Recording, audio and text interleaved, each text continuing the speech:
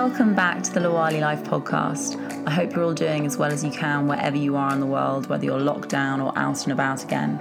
I'm going to be here to keep bringing you some of the most inspiring people I know to help keep you grounded and inspired during this ever-changing time. For those of you that haven't tuned in already, I'm Alice Law and I'm your host and founder of Lawali Life, which is my coaching practice I've set up to help professionals and entrepreneurs and everyone to feel stress-free and become the calmest version of themselves.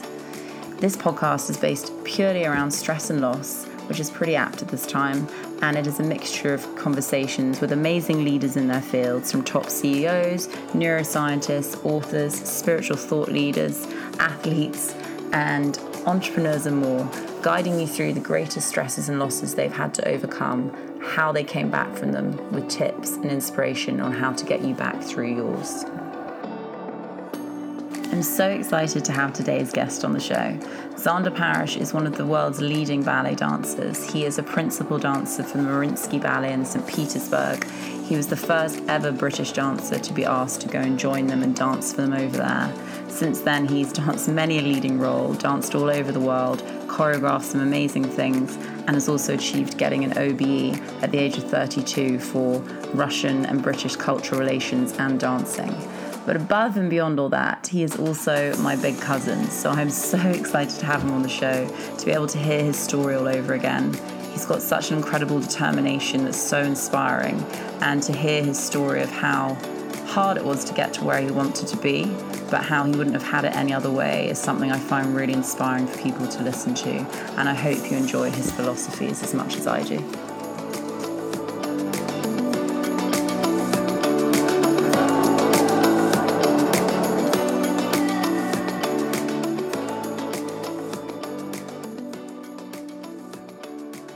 So today on the podcast, I have the amazing Xander Parish, who is the principal dancer for the Mariinsky in St. Petersburg, Mariinsky Ballet. And Xander also happens to be my big cousin. So super excited to get to firstly speak to him today over in Russia and interview him. So thank you so much for joining.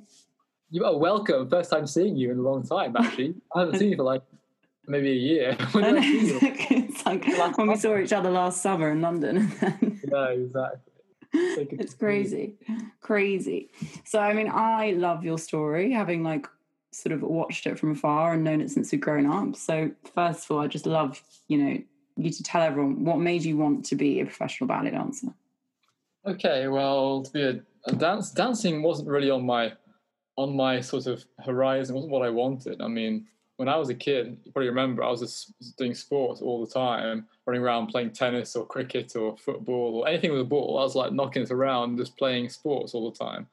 So from being in school to being after school projects and whatever, I was always doing active things. I was probably a very hyperactive child by the sounds of it. I was always running around doing something, and whether it was swimming or, Mum was great. She always took me and obviously my sister, your cousin Melzi, to lots of after school activities, and I think every night of the working week we had activities. So I was doing cricket one night, Melzi was doing, I think, ballet every night. I was doing cricket, football, tennis, whatever. I was doing everything.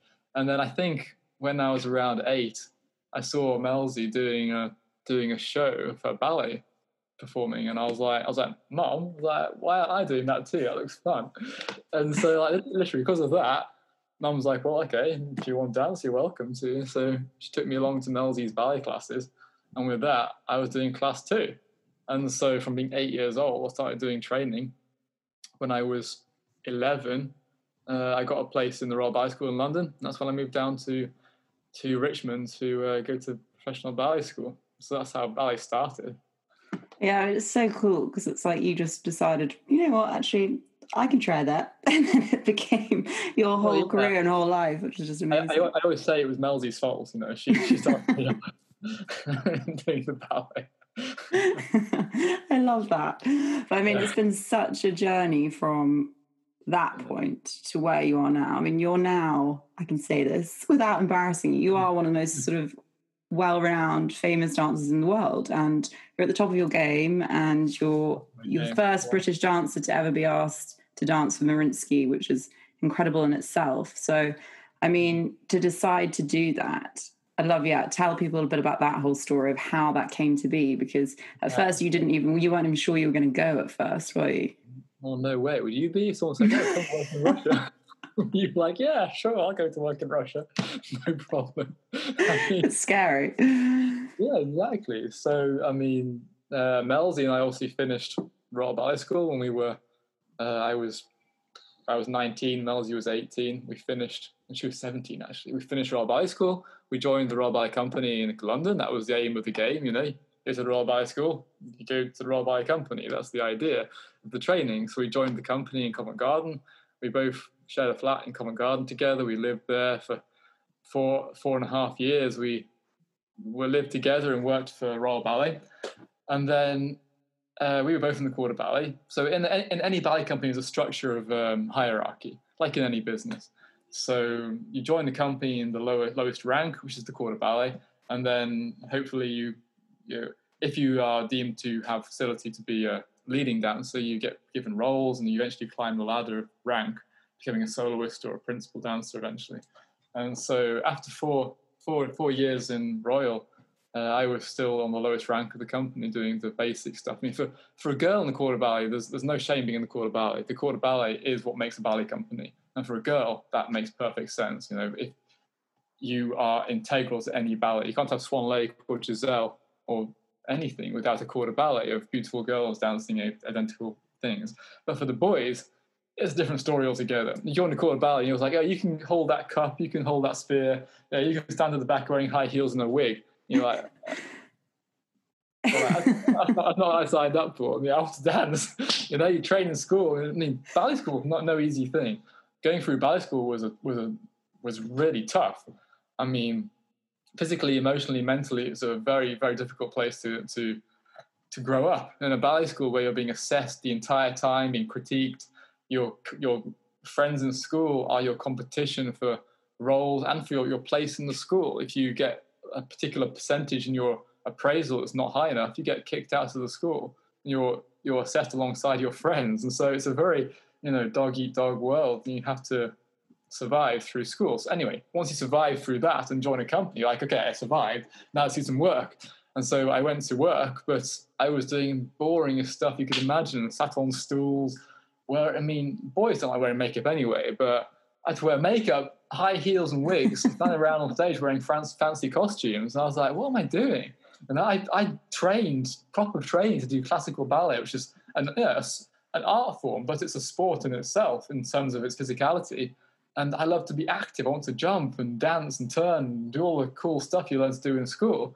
And I was doing stupid stuff on the back of the stage, doing absolutely nothing, which I don't want to criticize that. That's, if people do that, and that's great. But I didn't want to do that. I wanted to dance. And so out of the blue one day,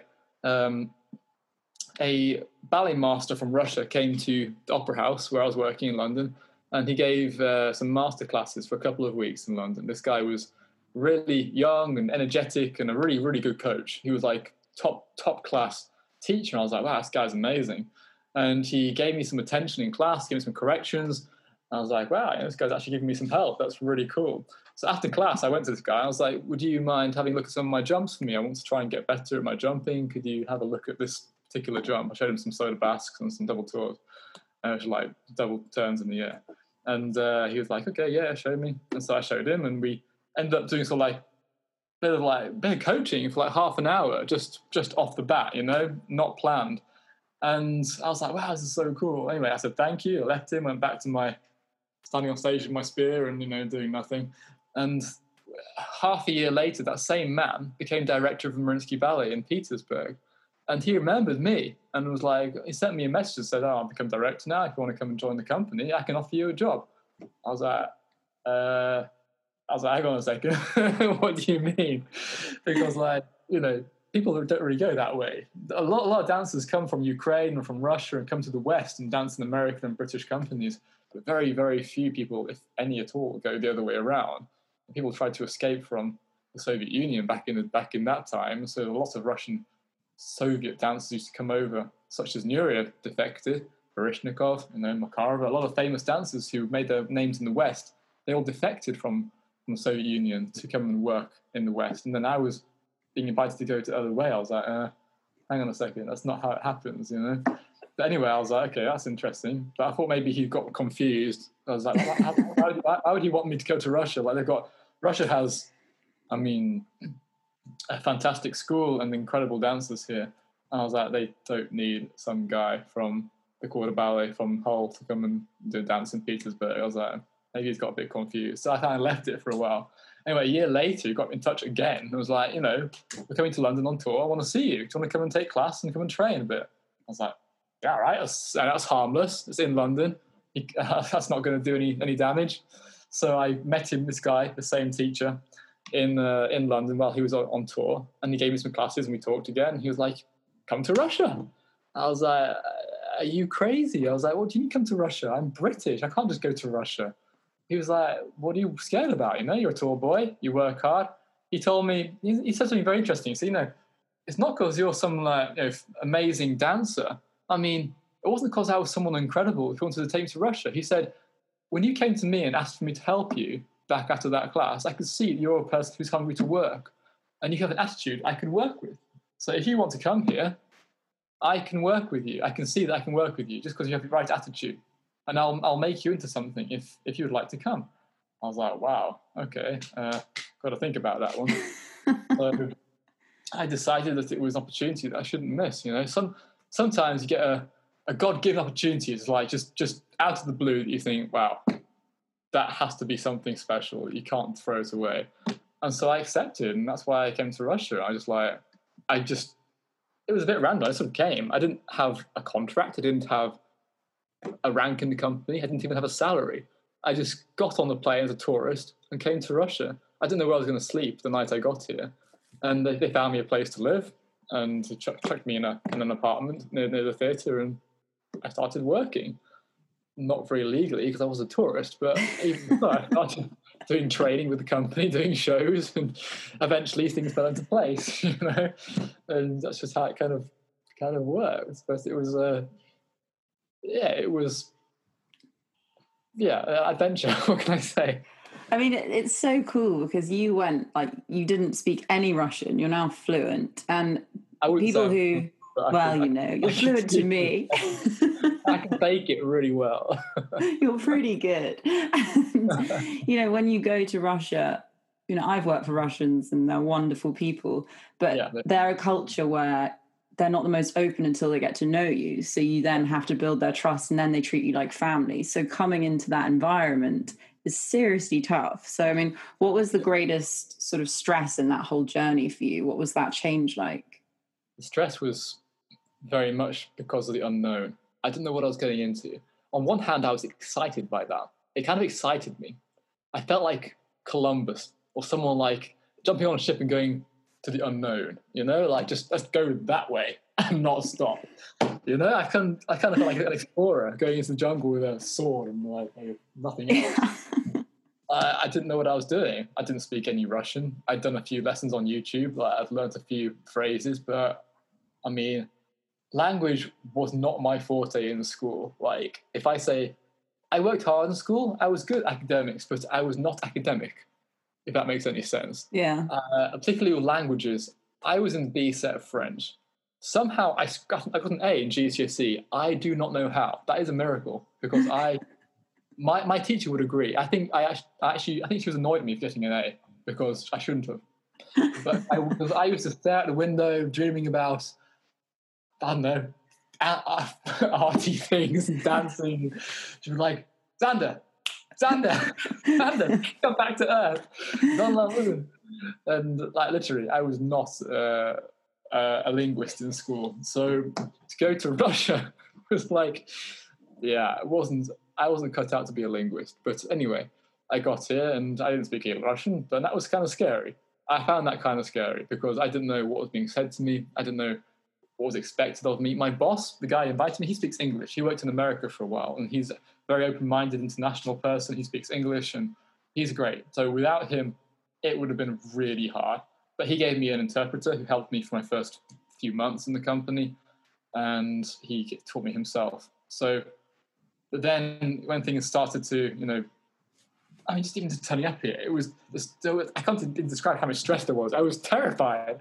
I got on the plane, I just arrived, I didn't know where I was going to live, I didn't know where I was going to sleep that night, I didn't know what I was going to be working. I came to the theatre with I mean, for a start, it was kind of like David and Goliath, because I was nobody.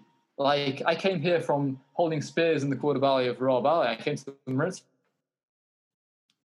where they have some of the biggest names in the ballet world, and I was just I don't eat me for breakfast, I was just nobody. And so literally it was kind of terrifying, because all these eyes looked at me come to work on the first day, and they're like, who's this guy? Why is he even here? Why do we need him? I just felt so unwanted. But I'm a happy chap, and I just got on with it and tried my best not to think about those things. I left my suitcase ready packed for about 3 weeks, just in case I was to run to the airport at any moment, just in case, you can close the suitcase and go. That was my idea. But eventually I unpacked my suitcase after a few weeks and decided, okay, I'll stick it out a bit longer, see how it goes. And eventually, day by day, I took it one day at a time, one day by one day. I thought, tomorrow I don't like it, I can leave. There's one flight a day to Heathrow. I can go back to London if I need to. It's a 3-hour flight. It's not like Australia. It's just 3 hours on the plane, and the tickets aren't massively expensive. I could buy it tomorrow if I wanted to. 500 quid, and I'm going home. Whatever. Yeah. So I thought, just stick it out every day. Just stick it out one more day. Eventually, bit by bit, I learned where to find food. I learned how to ask for a direction to a place. I learned how to ask for help or find someone who spoke English, and that person would help me, So eventually, bit by bit, slowly, it just became a little bit easier. But it was a very, very, very slow process and very hard. And particularly my first year, was very lonely as well. Very lonely, very hard, the first year particularly. What was it that kept you there? Because, a lot of people in your position, you have to have this incredible drive and passion, which I know you do, but a lot of people in your position, because of everything you've said, it's so daunting. You're getting taught in class in a different language that you don't even understand. No one's speaking to you. You've got no friends. It's such a scary experience, and you're so alone. And then you leave work, and it's exactly the same scenario, because it's not like you leave work and then have friends. And it must have been so, scary and isolating. But what kept you wanting to stay to get to where you are now? A combination of things, certainly. All the things you mentioned are absolutely valid and absolutely right, and I had to balance it with something. And for a start, I do not like quitting, and I hate quitting. If I do something, I want to do it, even if even if I find it really, really hard. Something inside me just does not want to quit. I'm the kind of guy who in school would play with my friends foosball like it was the Olympics, and I had to win. They were the same. We were all very similar. And so, we were so competitive, me and my classmates in school, because it was sort of built into us somehow. We were there to survive. The weakest got cut from the school and sent home, and no one wanted to be the one that was cut. So, that I had this drive. I didn't want to give up, and I didn't want to fail. But combined with the fact that I also liked the idea of doing something different.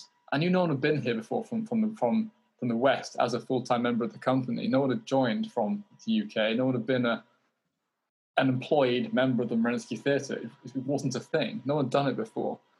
And so I decided when I came here that this was an opportunity this is a God-given opportunity for me. For me, I have faith in God, and it was my faith in God that kept me going more than anything else.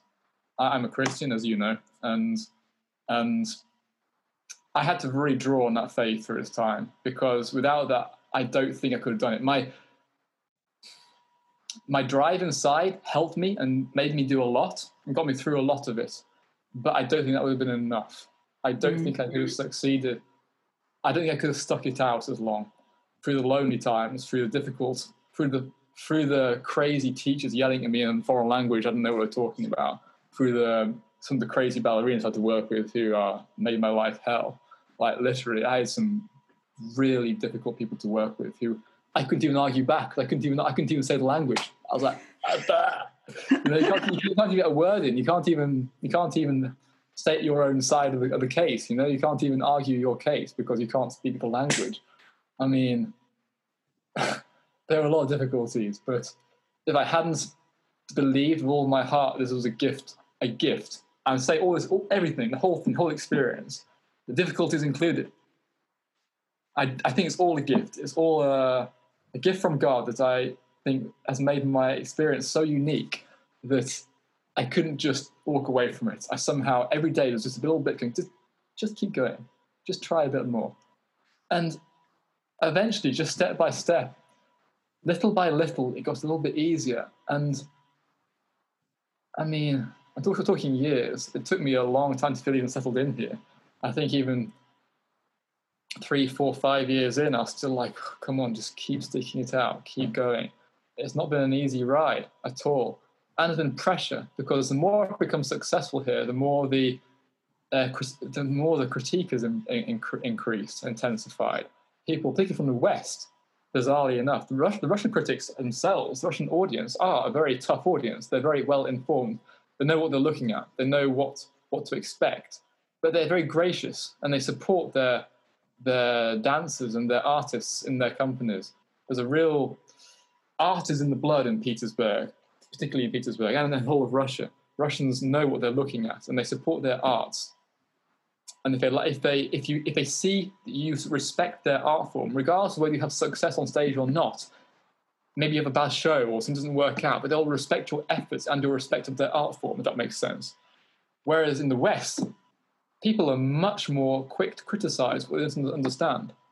They'll see a video on YouTube of a bad performance someone posted and destroy you with their words but they have no idea where you've come from. They have no idea what you had to go through that day. They have no idea that show was the day where you were thrown on with 5 minutes notice and had an injury and didn't know what was happening and had a new conductor who played the wrong tempo.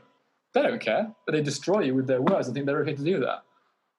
That I take exception to, and there's a lot of that. In the ballet world, you'd be surprised at how ruthless it is, how everyone with a computer or an iPhone becomes a critic, and they lay into people like you wouldn't believe. I've seen dancers crying because of people writing horrible things about them on forums, on Instagram, on YouTube. Comments are vicious. I have some Spanish guy who detests me. And he goes around, I don't know why, this guy goes around finding my videos on YouTube and writing the most horrendous comments about me. Like, you wouldn't even believe the things he writes. It's so mean. Some people are just mean, and you're like, okay, get it and try it yourself. You know, if you go on stage with an audience of 2,000 people in front of you, with bright lights in your face, wearing an uncomfortable costume you can hardly breathe in, please have a go. You know, see if you can do any better. Let's see them try. How do you deal with that? I mean, how do you deal with that constant critique? Because you're now in a position where you are in the limelight a lot, so you have probably even more of these crazy critiques. And how do you mentally deal with that? I try to what's that word? Compartmentalize. Exactly that one. Been way too long from the UK. It's like English today. Yeah, thanks. Good lesson. Put it all in a box. I try not to focus on it too much, because end of the day, what you focus on in your head will come out in your feelings. I know for certain that what I focus my energy on, my head and my emotions and my thoughts, it will affect how I feel. How I feel will affect how I work. So if I take that criticism too personally, which I used to at the beginning, I found it really hard. I'll see comments, I'd be like, but I tried my best, you know, and I'd prepare write back a comment or something. I'm like, but then not do it because I don't want to stir up a wasp's nest. But end of the day, you've got to just, for a while I stopped watching anything. I wouldn't read anything. I wouldn't read any of the even the printed press. I wouldn't even bother reading not that I wouldn't bother. I would choose not to read the reviews or online or on newspapers. Just not read them, whether they're good or bad. I don't want to know. I still today I still do that. Sometimes I'll do maybe an interview or like a newspaper or whatever, or a TV interview, and I won't watch it. Maybe I'll watch it a year after it's been broadcast. Like, at the time, I won't watch it. I don't want to see it. I don't want to see the comments. I don't want to hear the feedback. It's done, and it's done. I've done my best. And if I know I've done my best, then I can leave it in my own mind with peace. If I can keep my own peace and keep myself, how to put it, give myself to myself, do my work as best I can because I want to do a good job. I told you, I believe God gave me this chance. If I can, with all good sincerity, say before God that I've used what He's given me to the best of my ability, and I've done what I can with it, then I can have good peace, and I can just leave it at that. If someone else doesn't like it, I don't really care. They can talk to God about it later. I've done what I can. I've got the facility. I've got the strength. I've got the particular things, the strengths in my particular way of dancing.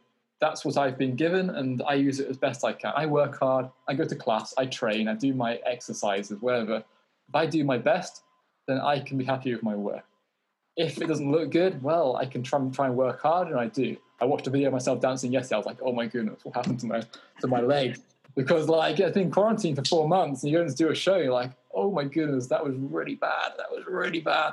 But like that's why I don't watch stuff, because like I've become my own biggest critique, and I don't want to do that, and it affects how I dance. I'm like, oh, then you get nervous, and then like if I get nervous, then I mean, coming back after the quarantine just now, I was really nervous.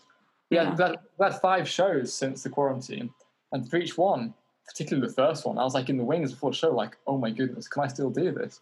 It's been like 4.5 months since I've been on stage. It doesn't sound very long, but it felt like an eternity. I was like, can I still do this? Can I go back on stage? Will my legs hold up? Will I be able to still do the partnering? Will it come together? And I was really nervous, Yeah, I mean, it's so understandable. I think some people are just nervous about going to the shops now. So I can't imagine how you must have felt being nervous to go back on stage when you haven't even been able to go around a stage for however long. It's crazy. It's such a challenge in itself. So I was really nervous, but the stage I was like, okay, and fall over, didn't do anything stupid. What do you think is? So, as you say, like ballet is notoriously a really tough world. I mean, there's even, you'll probably hate me for saying this, but like films like Black Swan and stuff that paint it in this really harsh light, and people have this perception of it. But it obviously is tough, and you have to be tough to make it at any stage to the top, or even to get into a company in general. But what do you think is the toughest challenge for dancers day to day, or the toughest challenges? I think keeping focus. I think partly I've succeeded. Not because I've been the best dancer around. There are certainly many dancers who are much better than me physically and technically, dancers who are much more able than I am.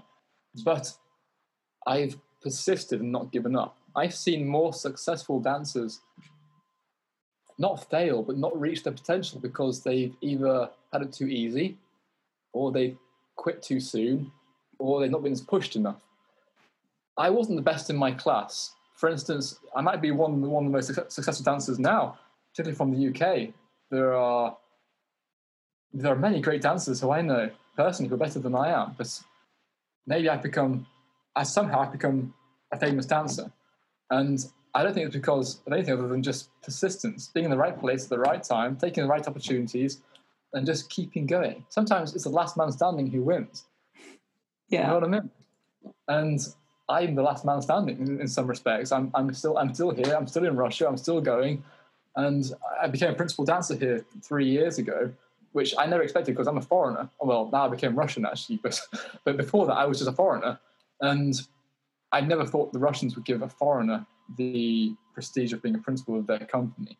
But Yuri, being my boss and being the one who brought me here, he rewarded my tenacity and hard work, and he thought it was time to make me a principal, which I never expected for a second. I didn't think that would ever happen politically, as well as this was my own ability. But I'm very grateful for that. That's a huge blessing. But again, sometimes, as I want to repeat it, it's so important. It's just sometimes you just have to keep going, not to the end of the race, just one extra step.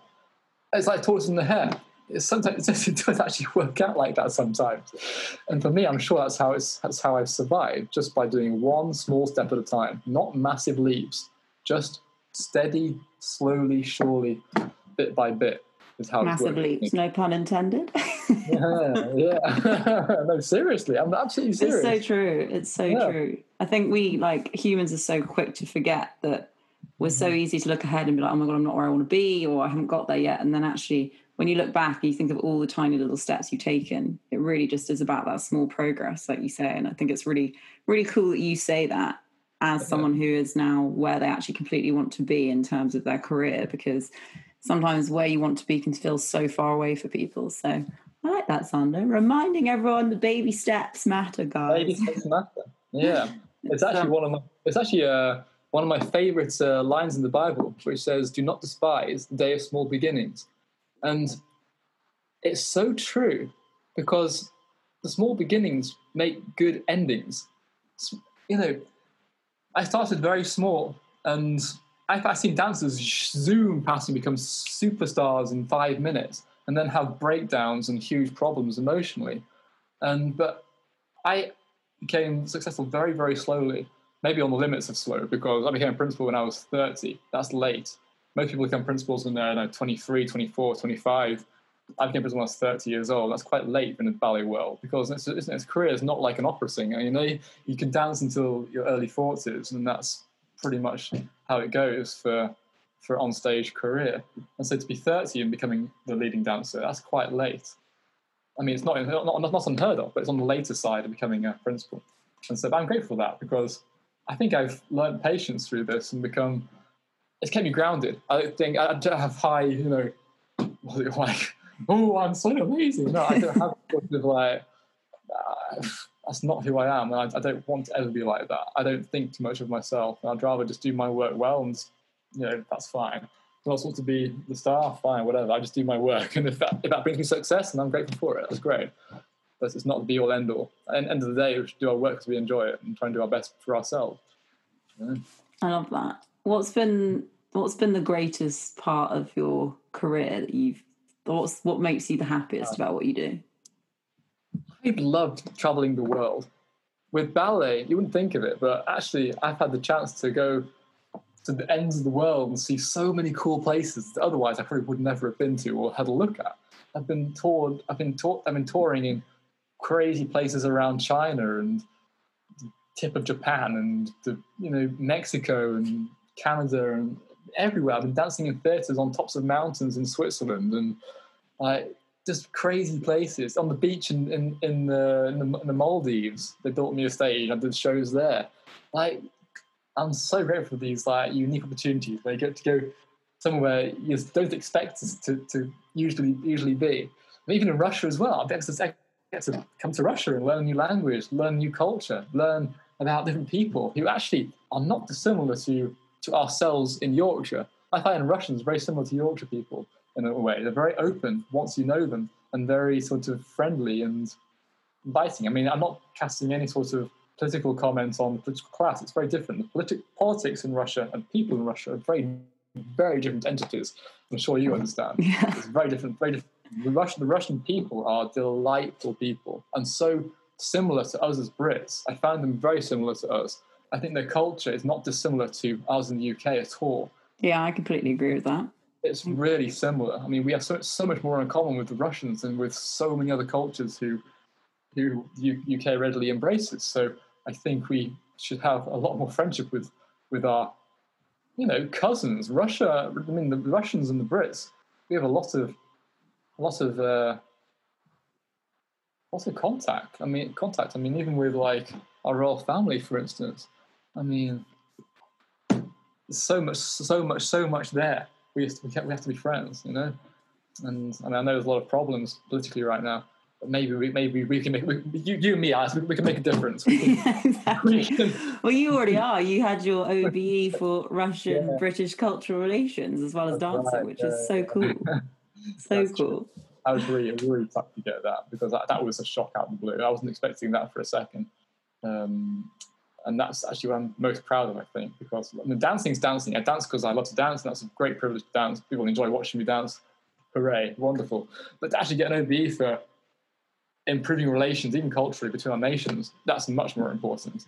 To have that tie, to have that, they say that culture is the strongest and maybe the last rope between two countries that have problems, and the cultural ties can be sometimes make a massive difference in relations between the countries. So I certainly hope this my being here has some sort of positive influence on our current climate. Yeah, I love that. It's so cool. It's so amazing to get at the age you got it as well. Because how old were you? You were. I was 31. Yeah. Yeah, super young. 32. I was 32 when I got it. Yeah, it's very cool. Amazing. It was really funny because when we went to the gate at Buckingham Palace to to go in, the guy turned to Dad and said, "Is this for you, sir?" He's like, "No, it's for my son." That's so funny. Yeah. Not today, sorry. Not today, but for him today. That's so funny. And then everyone else in the line, but all the recipients were like, must have been in their 60s and 70s. Like, I was the only person who was like young without grey hair. Like, I was the only person. I love that. So cool. Me and Andy Murray, he was there that day as well. I love Andy Murray, actually. Awesome guy. Okay, from like a day to day, because I just want people to understand, you guys have a seriously grueling schedule. I mean, you said to me you don't even get Sundays off, do you? Oh, we work. Which is crazy. It's like 7 days a week. It's tough. So what's like a normal week for you, for example? Well, I mean, before the quarantine, for instance, because now it's all different. It's all changed. It's much different now to what it was before. Back in normal days, before the current crisis, certainly we would work. Yeah, we got Mondays free. That was our free day. For all theatres and museums in Russia, Monday is the day off, because obviously weekend when people go to the ballet or go to the museums. But actually, in reality, we used to work Mondays too. They would put in rehearsals, shows, anything. We'd be working straight for weeks and weeks. Particularly March is our busiest time of the year in Mariinsky, because we have an international festival with invited guests from abroad and new pieces and new choreographies and just everything at once.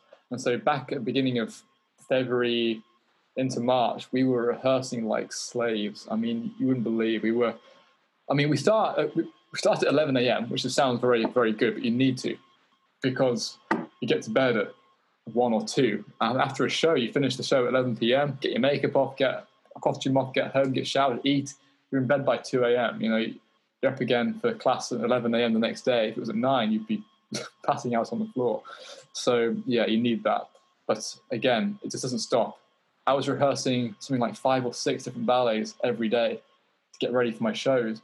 And to rehearse me, you need to be physically ready and give everything you've got. Like, imagine doing, maybe each rehearsal was between an hour and 2 hours or half an hour. So maybe through the day I'd be rehearsing, I don't know, from 11 through till maybe 9 or in the evening or 7 or 10 or whatever. Every day is different. And you're jumping and partnering and lifting and learning, and your brain's learning new choreography, your body's getting tired, trying to find time to eat, do the washing, go to the shop. It's like, it's like non-stop. And so in the March, when the lockdown suddenly hit, it was like going from 100 to 0 in no seconds, like hitting a brick wall. Like literally, we were all doing flat out shows. I just had Sleeping Beauty with a guest star from London who'd come over to dance with me, one of my friends, Lauren Cuthbertson from Royal Ballet, come to dance with me here in Petersburg.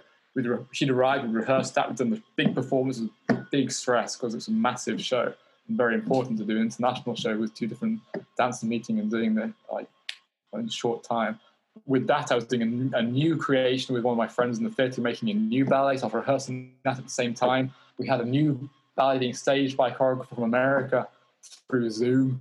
And we were doing rehearsals with him through a TV screen. We were rehearsing for like 6 hours a day with that alone, let alone with the other pieces as well.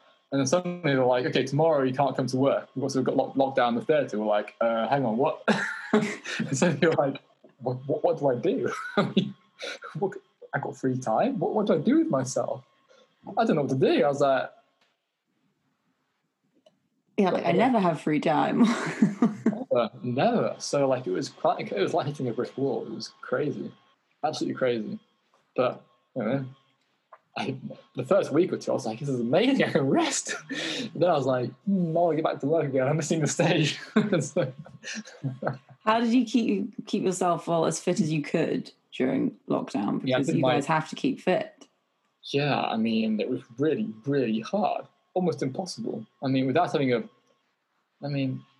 lot of companies in the world don't have the same, actually no company in the world has the same schedule as the Mariinsky. Mariinsky has the most shows by far in the world, without a doubt. We have hundreds of shows a year, maybe 300 or 400 shows in a year. Other companies have much less, maybe 120 shows, maybe 100. Maybe they have a season of 90 shows and they rest for a couple of months and they have 90 shows, something like this. But we just do it all the time. From September through to August, we do shows like 40 shows a month. And I mean, obviously, for me personally, as a principal dancer, I don't do all the shows. I just do maybe 4 or 5 a month. But that sounds not very much, but that's a huge amount, because to get a full-length ballet ready, you need time. And you can't do it all in one day. You've got to build up your stamina, learn the choreography, get a new partner, find out what she wants and lift her around and get strength to do that. And it can take a long time. And so to have 2 or 3 days between each show, sometimes it would be 4 or 5 days between a show, doing Swan Lake one day and you rehearse 4 days of Giselle and do that show, and then rehearse 4 days of Nutcracker and do that show. It's like a conveyor belt, never stopping. And so, yeah, it's like super hard to keep that. When you stop, to keep that level of fitness, it's the shows that were keeping me fit, because doing performances is what actually kept me in shape.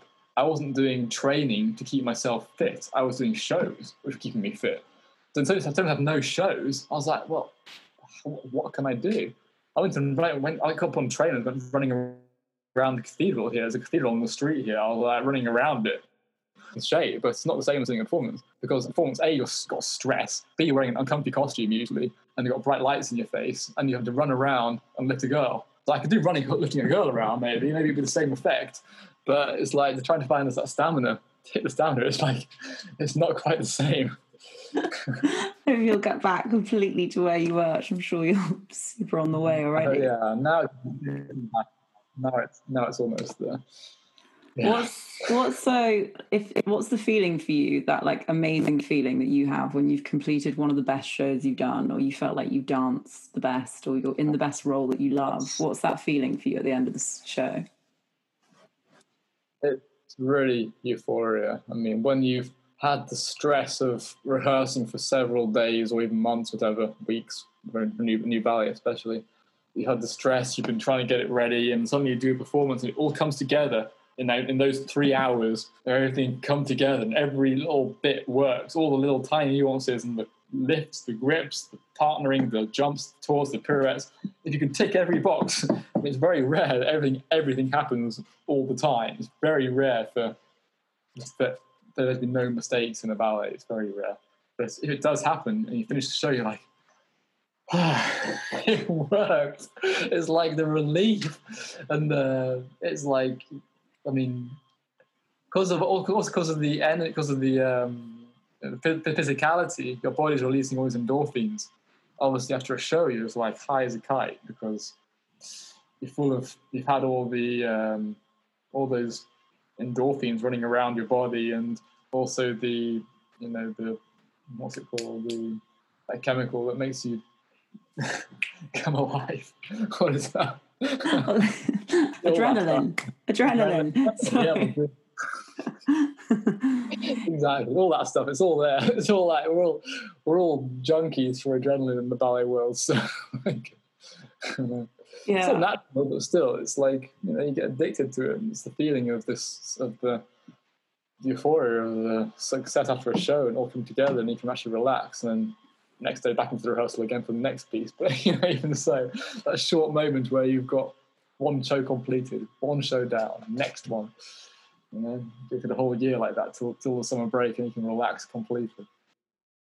If someone said to you had to start from the beginning and do it all again, like everything, school, all the ups and downs, coming to Russia, the whole journey that you've been through, would you? Yes, absolutely. What a journey. What an adventure. It's been a huge adventure for me. I wouldn't even blink. I'd do it twice, of course. Yeah, it's been an amazing adventure. I love adventures and doing something different. I mean, I've had the privilege of being able to break the mold a bit and do something a bit different. And that's always fun. Be someone that goes out first. Now, because of many people coming to work in Russia now, people in the ballet world are less daunted to come and work in Russia. But now in the Mariinsky, we have 12 foreigners. And they all wrote pretty much, they all came after me and were talking to me before they came here. We're like, how have you found it? You've succeeded. They're like, I'll come too. And even one dance critic called it the Xander effect. Can you believe it? I love that. Yeah, really, people going to work in Russia because I was the first one. I'm like, that's really cool, So I'm really proud of that. I mean, not because of me, it's because it's how it worked out, but it's really cool. I love that. I always ask everyone this question who's on the podcast, so I'd love to know your answer because I know, as you've already said, you have a really strong faith. So what does spirituality personally mean to you? Oh, it's massively important. People aren't just physical beings. All we can see, all we can taste, all we can smell, all the experiences we can have, they're all centered around physicality. We're all physical people. Ballet is a physical art form. We go to museums, look at physical things. We listen to the music. It's coming from physical instruments. We can't see it, but it's physical. This is all physical stuff. But what touches you inside? It's not the physical side. Your eyes interpret what you're watching. Your ears listen to the music and interpret it into your brain. Your taste buds taste the culinary delights of the restaurants you go to, enjoy. But, that's all physical stuff. What is it that touches you? What is it that affects you emotionally and causes you to go, oh, wow, or makes you dream or makes you hope? It's a spiritual side of you. People are not just physical beings, and people often like to try and make it out that they are, but that's just not the case. I mean, I look at it from a Christian point of view because that's what I believe in. That's what I have my faith grounded in. But I believe God made us with, more than just a two-dimensional cardboard cutout. That's not what we are. We're people who have a spiritual being inside us. That's who we are. It's a real person. And, that's what real life is, when you can enjoy stuff and have it touch your spirit, have it touch your heart. And that's what spirituality is. That's true life, I think. Yeah, I love that. I think it's so true. And I love how you said, I think, that, your journey earlier, don't think you would have survived all the toughest days without that sense. Without that sense of God being with me. God promises in his word that he'll never leave you, never forsake you. It's one of Christianity's greatest promises. And to have that comfort of believing and knowing, feeling in my spirit that God was taking care of me, providing for me, it was a huge relief. I believe God said to me, just go. I did pray about it before I came to Russia. I didn't just jump on the plane and go, yippity-doo, bye. I prayed about it. I tried to see what God was trying to show me through this experience. And what was it something that was just a crazy idea from a nice Russian teacher who wanted me to come to Russia? Or was it actually an opportunity to do something out of the ordinary? And I can't say I got fireworks and something, but I felt in my heart that God said, this is a gift, this is an opportunity for you, and trust me, I'll take care of you. So, okay, fine. I got on the plane and I came here. I didn't know where I was going to sleep. I didn't know where I was going to eat or have food, but I got to the airport, I landed here, and there was a man to meet me called Dimitri who spoke English. He took me to a building and said, okay, you can live here. And it was by the theatre. It was a big room. I was like, great, things fell into place. And, I believe with a bit of trust, with a faith, God will honour your faith and take care of you as you believe him to. And that's what he's done for me. So I have no complaints. I've been very, very blessed and very well taken care of here. And I have a career and an adventure and a story I couldn't even have dreamt about. So when I was back in the Royal Ballet holding my spears going, please let me dance. God heard my prayer, and so here I am doing You're more dancing than you could ever imagine. Well, yeah, exactly. Be careful what you pray for. You know where you can end up. Okay, I've got a couple more questions, then I'm going to let you go and dance and do everything you need to do. So, if you have two parts, so what's been one of the funniest memories or challenges you've had to go through in your whole ballet career, and what's been one of the greatest? I mean, the language for a start was really hard. I've got many funny stories about language, many funny stories. Maybe one of them, for instance, one of my first shows here. So I was doing this show where I was on stage with me and three boys. We were dancing together and a couple in front. And we finished, we did our number, everything was fine. We did our bow. And then the guy next to me turns to me and says in Russian something like, blah, blah, blah. I didn't know what he was saying. And I was like, okay, that must mean let's go. So I was like, I walked off stage into the wings. I was like, hey, we're done, we're finished. Turned around and they were still on stage. I was like, oh, why are they still on stage? And then, like, the guy who talked to me, he walked into the wings, collected the girl who just danced, and brought her to the center for a bow. I was like, oh, that's what he said. I didn't know what he was talking about. And I was like, and then they're like, then my boss came back. He was like, Xander, you okay? Did you hurt yourself? Why did you go off stage? I was like, I thought we had to. I was like, I'm trying here. I'm guessing what they say. I was like, oh. Many funny stories about language. I got so confused so many times. I love that. And what's one of the greatest moments whilst you were dancing? Greatest one dancing. I think I had the chance. I told you about these shows in the Maldives. I had a friend who worked for a hotel chain in the Maldives, and they were like, "Oh, can you come and do some shows for us?" I was like, "Yeah." And so we went there, and they put us up in the 10-star hotel, which is utterly gorgeous.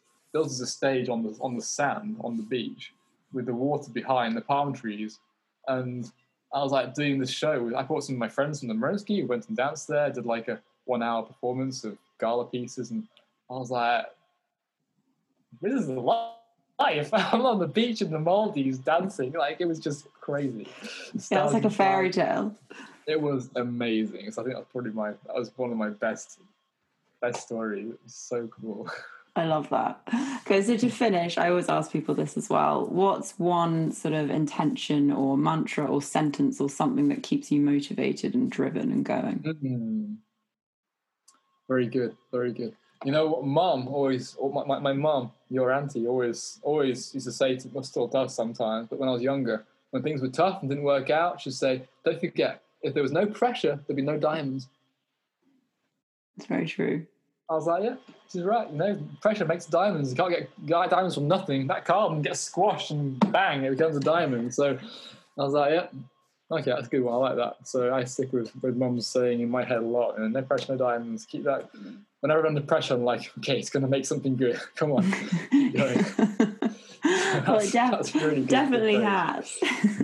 It definitely has. It's amazing what you've done. I love watching from afar. And like I said, I need to come see you in St. Petersburg. Always welcome. Only having seen you dance in the UK seems a bit wrong considering where you've been. You've got to come to the gold grandeur of the Mariinsky. Come and see our beautiful theatre here. It's amazing. Exactly. Thanks so much, Xander. It's so wonderful having you on, and I'm sure. I mean, if people want to follow you, they can find you on Instagram and all over because you have some amazing pictures that are very inspiring to follow. We need a little boost. It's nice. I want to see some crazy pictures of jumping around Palace Square in the middle of the night. Exactly. I've been putting on Instagram recently. It's so great. Thank you. You're welcome.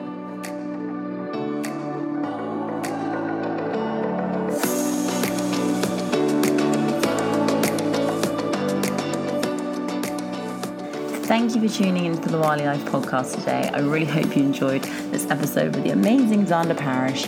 And if you are enjoying the episodes, then please click subscribe and download them all so I can continue to bring you more amazing guests like him from around the world and help keep you inspired, motivated, and get you through your own stresses and losses. Stay tuned.